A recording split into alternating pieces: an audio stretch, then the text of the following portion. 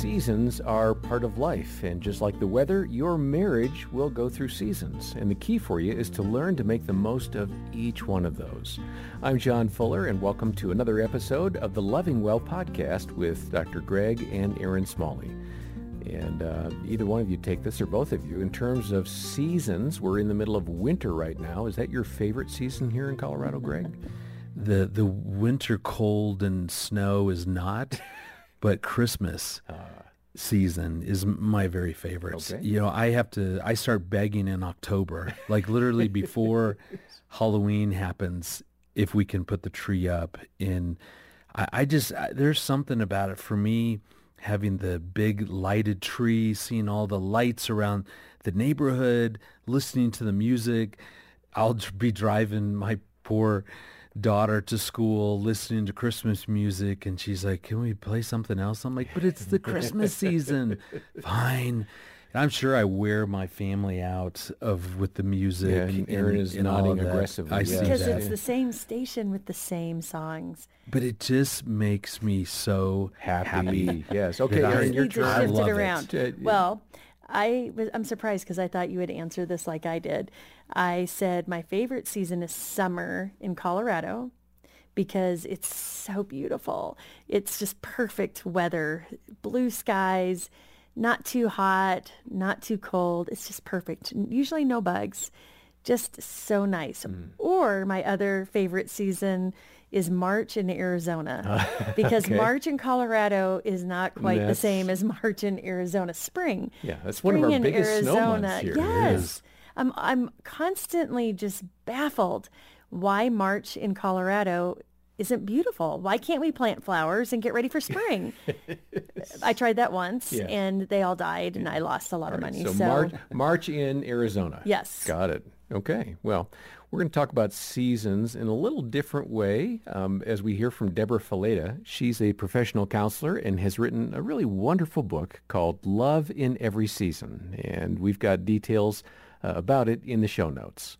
We'll be focusing today on two of the seasons, spring and summer. And here now is Jim Daly speaking with Deborah Fileta about how she and her husband John met. You know, John and I met at a conference up in Boston, and we developed a friendship very quickly. And for me, it was a while until I knew that he was the person I wanted to marry. Oh, so you had to simmer a little bit I there. had to let it simmer. Okay. I had to watch the seasons go by. For him, though, he had a feeling right away when he met me that I want to marry this girl. But what he says is he also had to let the seasons go by because seasons in a relationship reveal a lot. You know, it's not just about what you feel. It's about what you see as time passes. Well, obviously, that concept was beginning to bubble in you.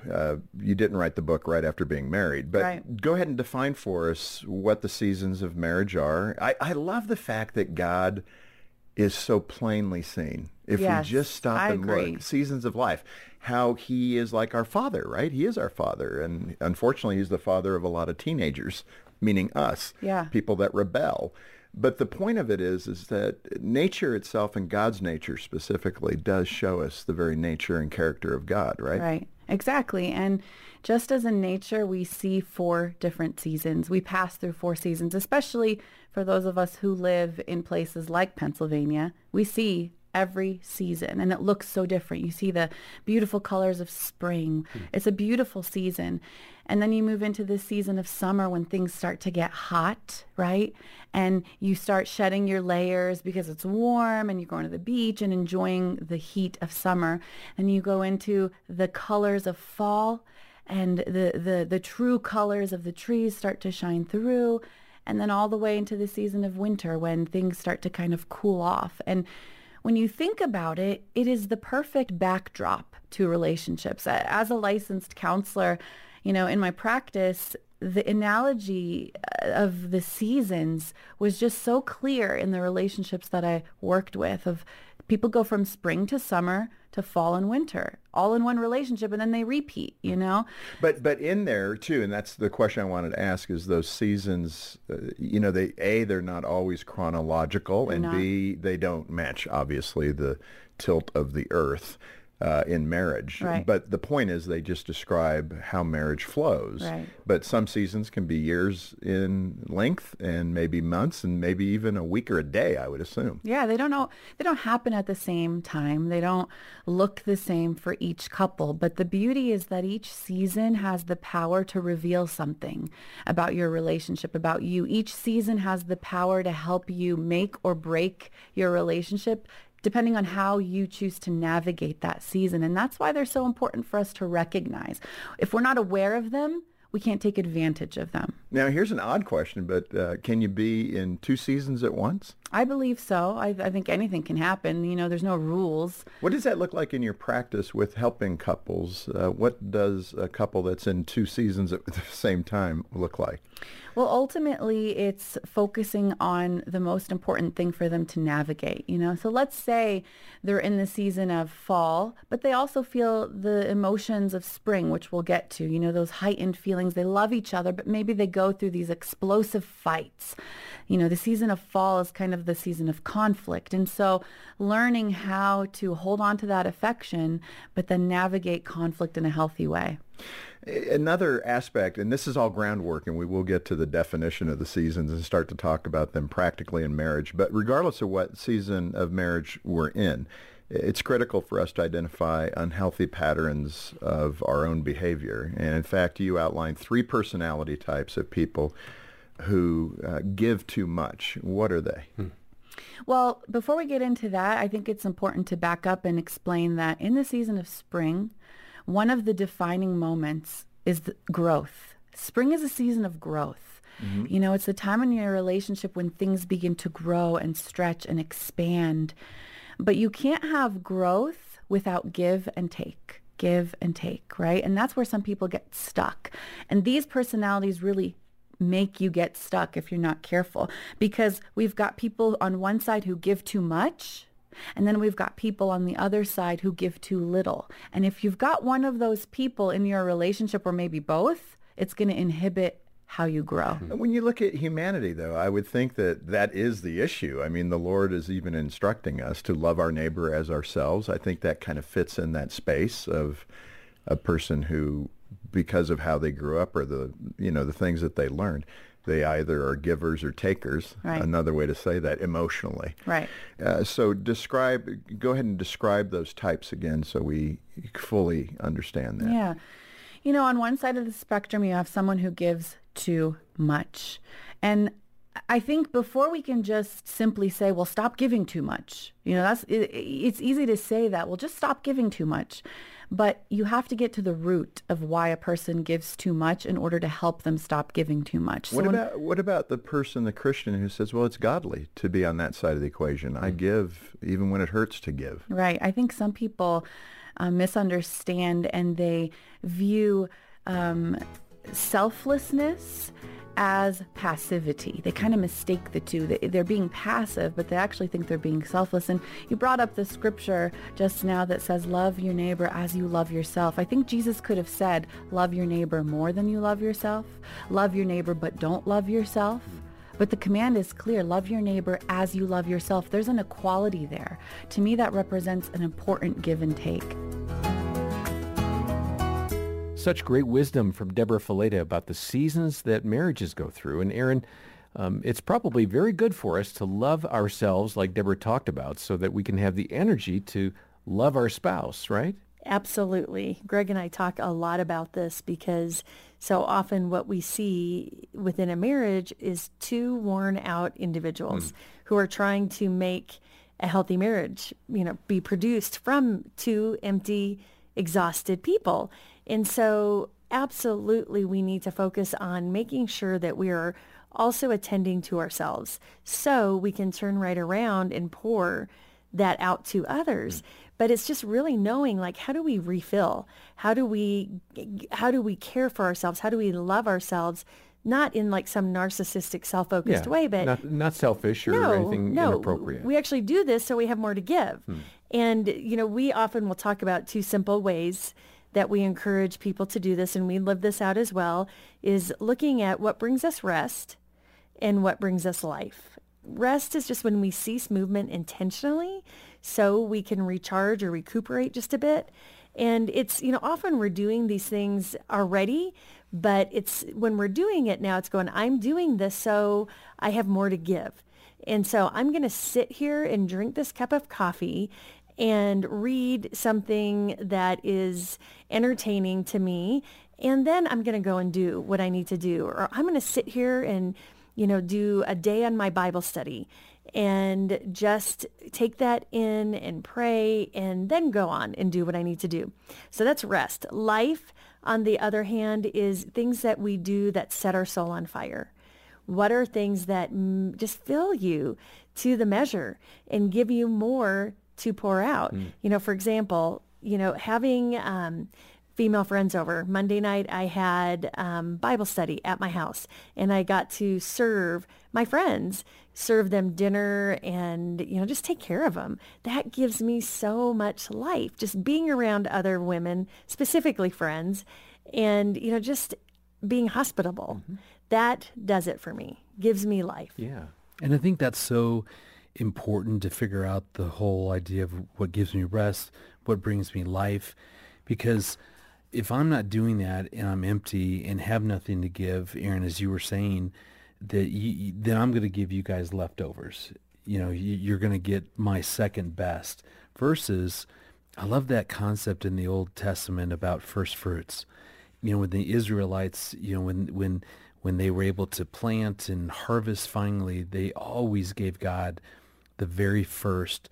And what that meant is that these were promises to come. So what they were saying to God is that here's our first, but man, there's going to be so much more to come. And what I like is when I'm being well cared for as an individual, then usually Erin, my kids, they're going to get my first fruit. They're going to get even that promise that, hey, this is just the tip of the iceberg. Boy, there's more to come. But that won't happen if I'm exhausted and worn out and empty. And I appreciated the questions you asked, Erin. I wrote them down. What brings me rest and what brings me life?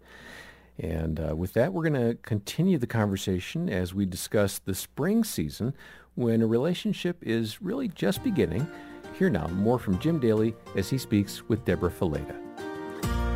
Deborah, let's dive into spring as the first of the season descriptions. You identify it as the season of attraction. I think that's, when everybody is coupling up, whether it's the birds or the people. You've got a great story about when you and John, I think you were holding hands for the first time. Tell us about that. Yeah, spring is the season when affection is high, emotions are, really intense. That's kind of how you define that season, usually in the beginning of a relationship. And so with John and I, when we met, I remember the first time we held hands felt like electric. We were in the friend stage, we were watching a movie, and I think our pinkies kind of touched on the chair, and we held hands for the first time, and you just get these overwhelming feelings. Not that I don't feel that overwhelming electricity 14 years into marriage, but it's different, it's part of your norm now.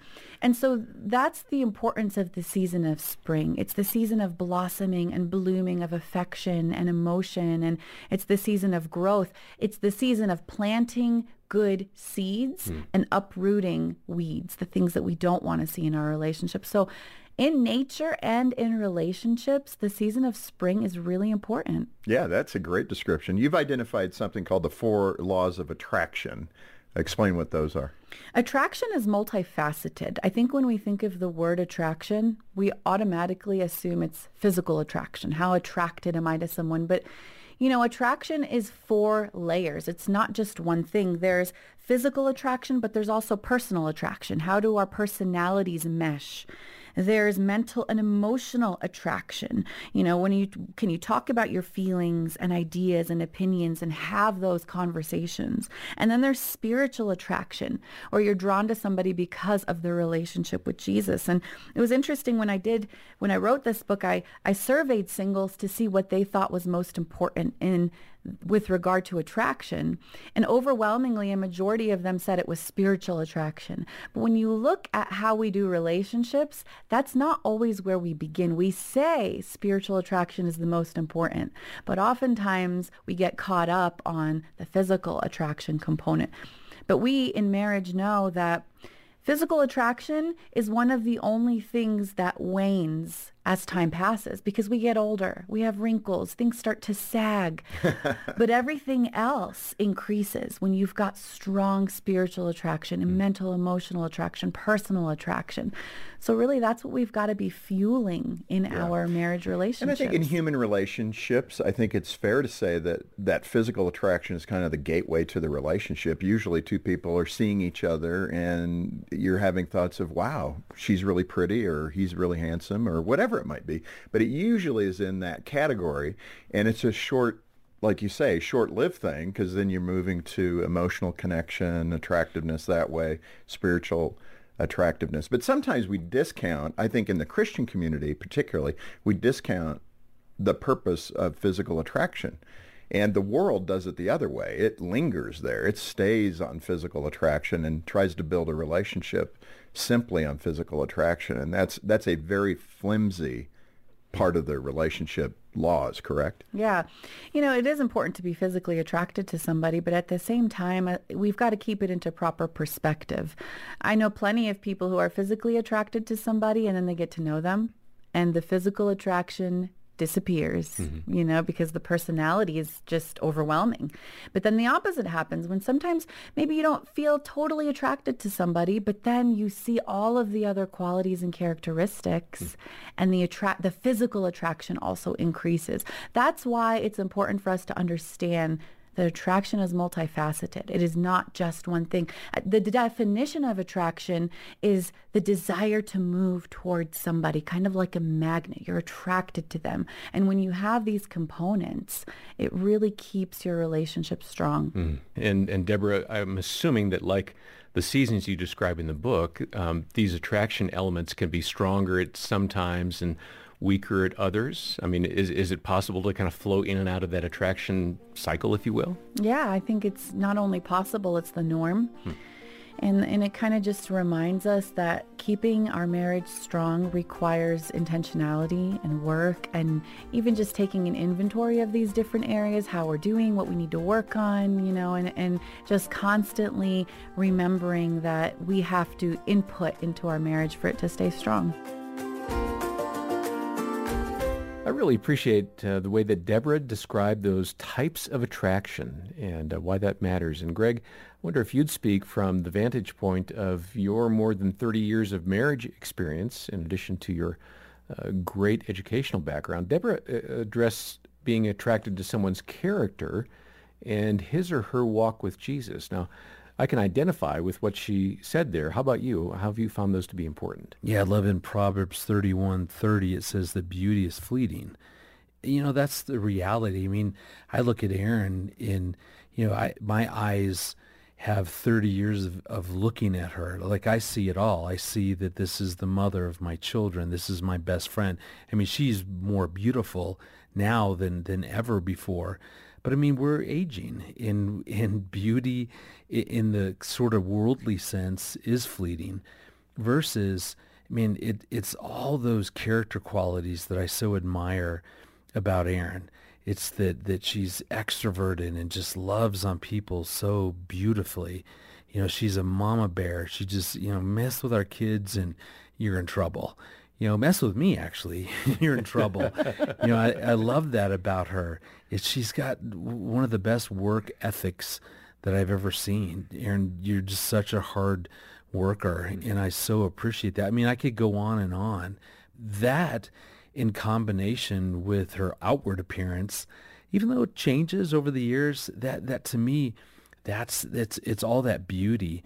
I think then add on her relationship with the Lord, how she lives out her faith. I love to watch Erin during worship, and just the way that you've got your eyes closed, you're just so focused, so drawn into that moment of singing. You've got your arms raised.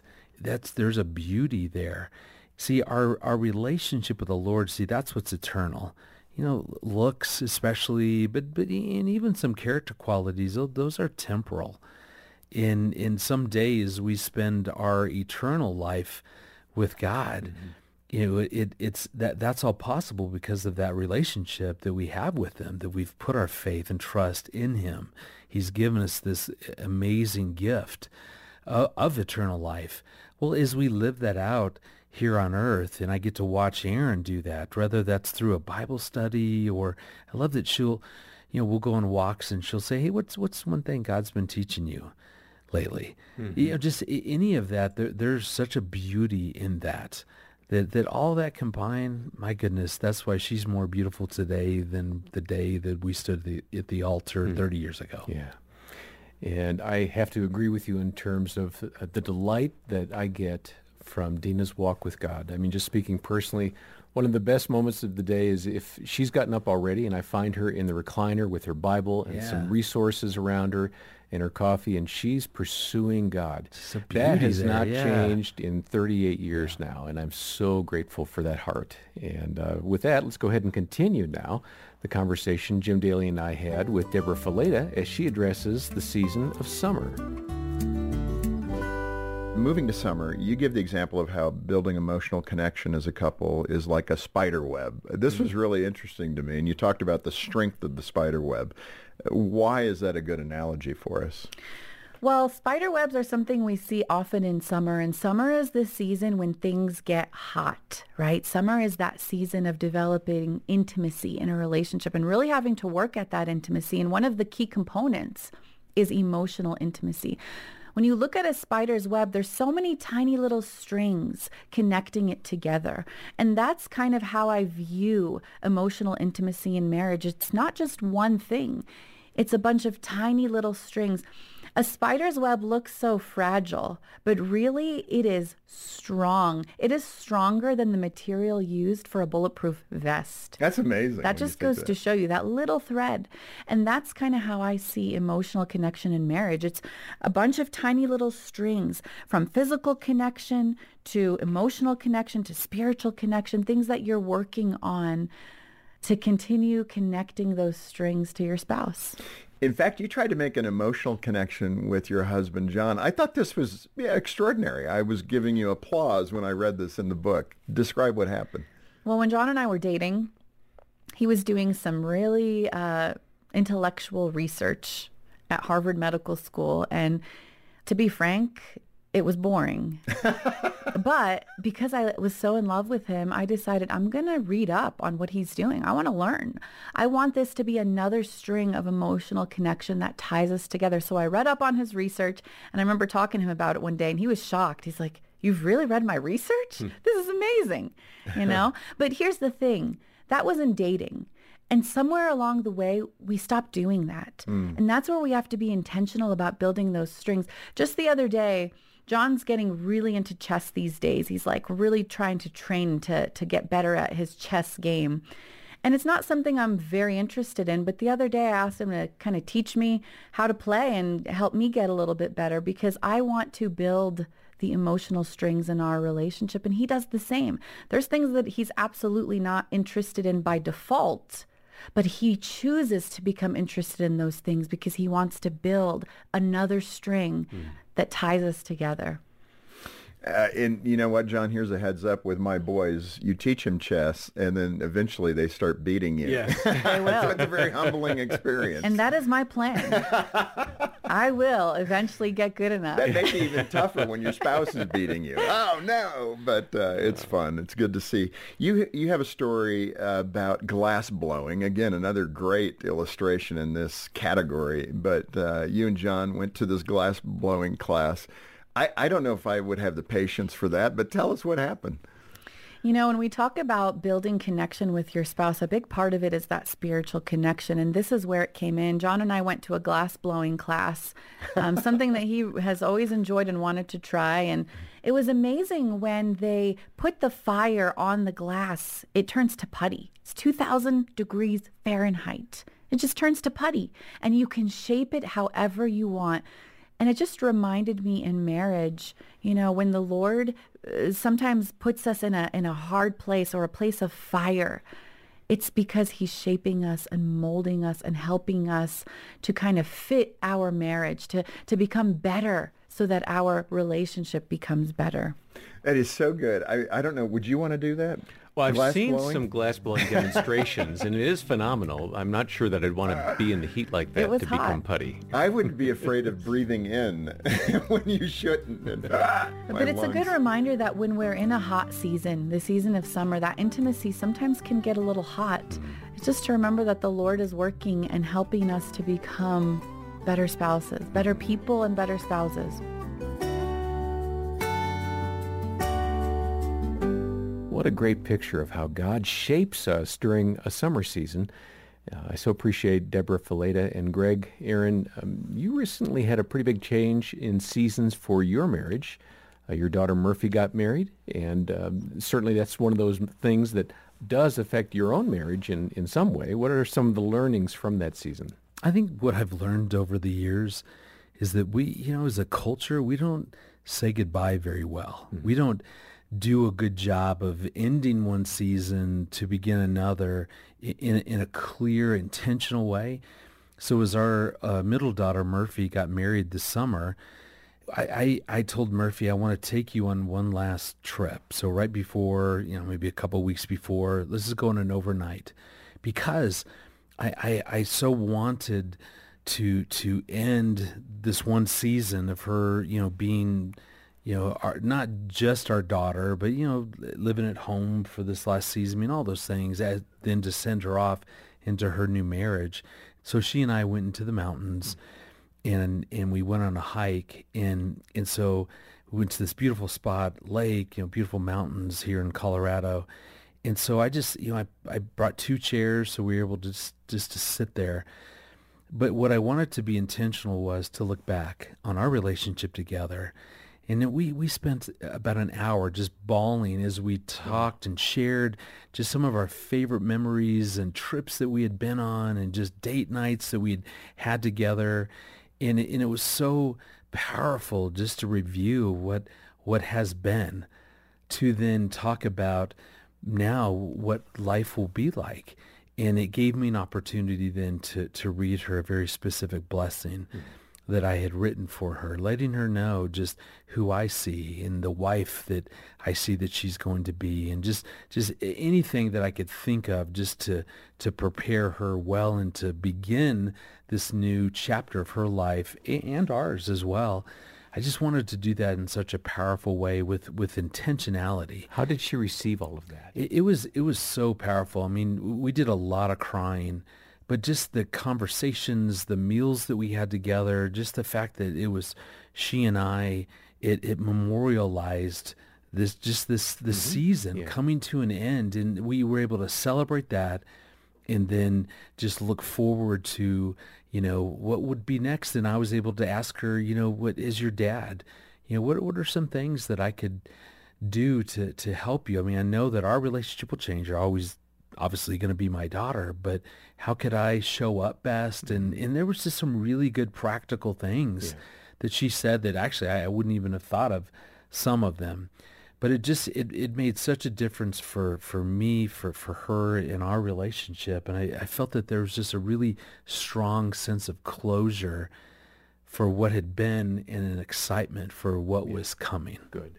And you were smart for doing that before the wedding, because I wrote a speech to give at her rehearsal dinner. And it was basically going through all the different seasons of our journey with her.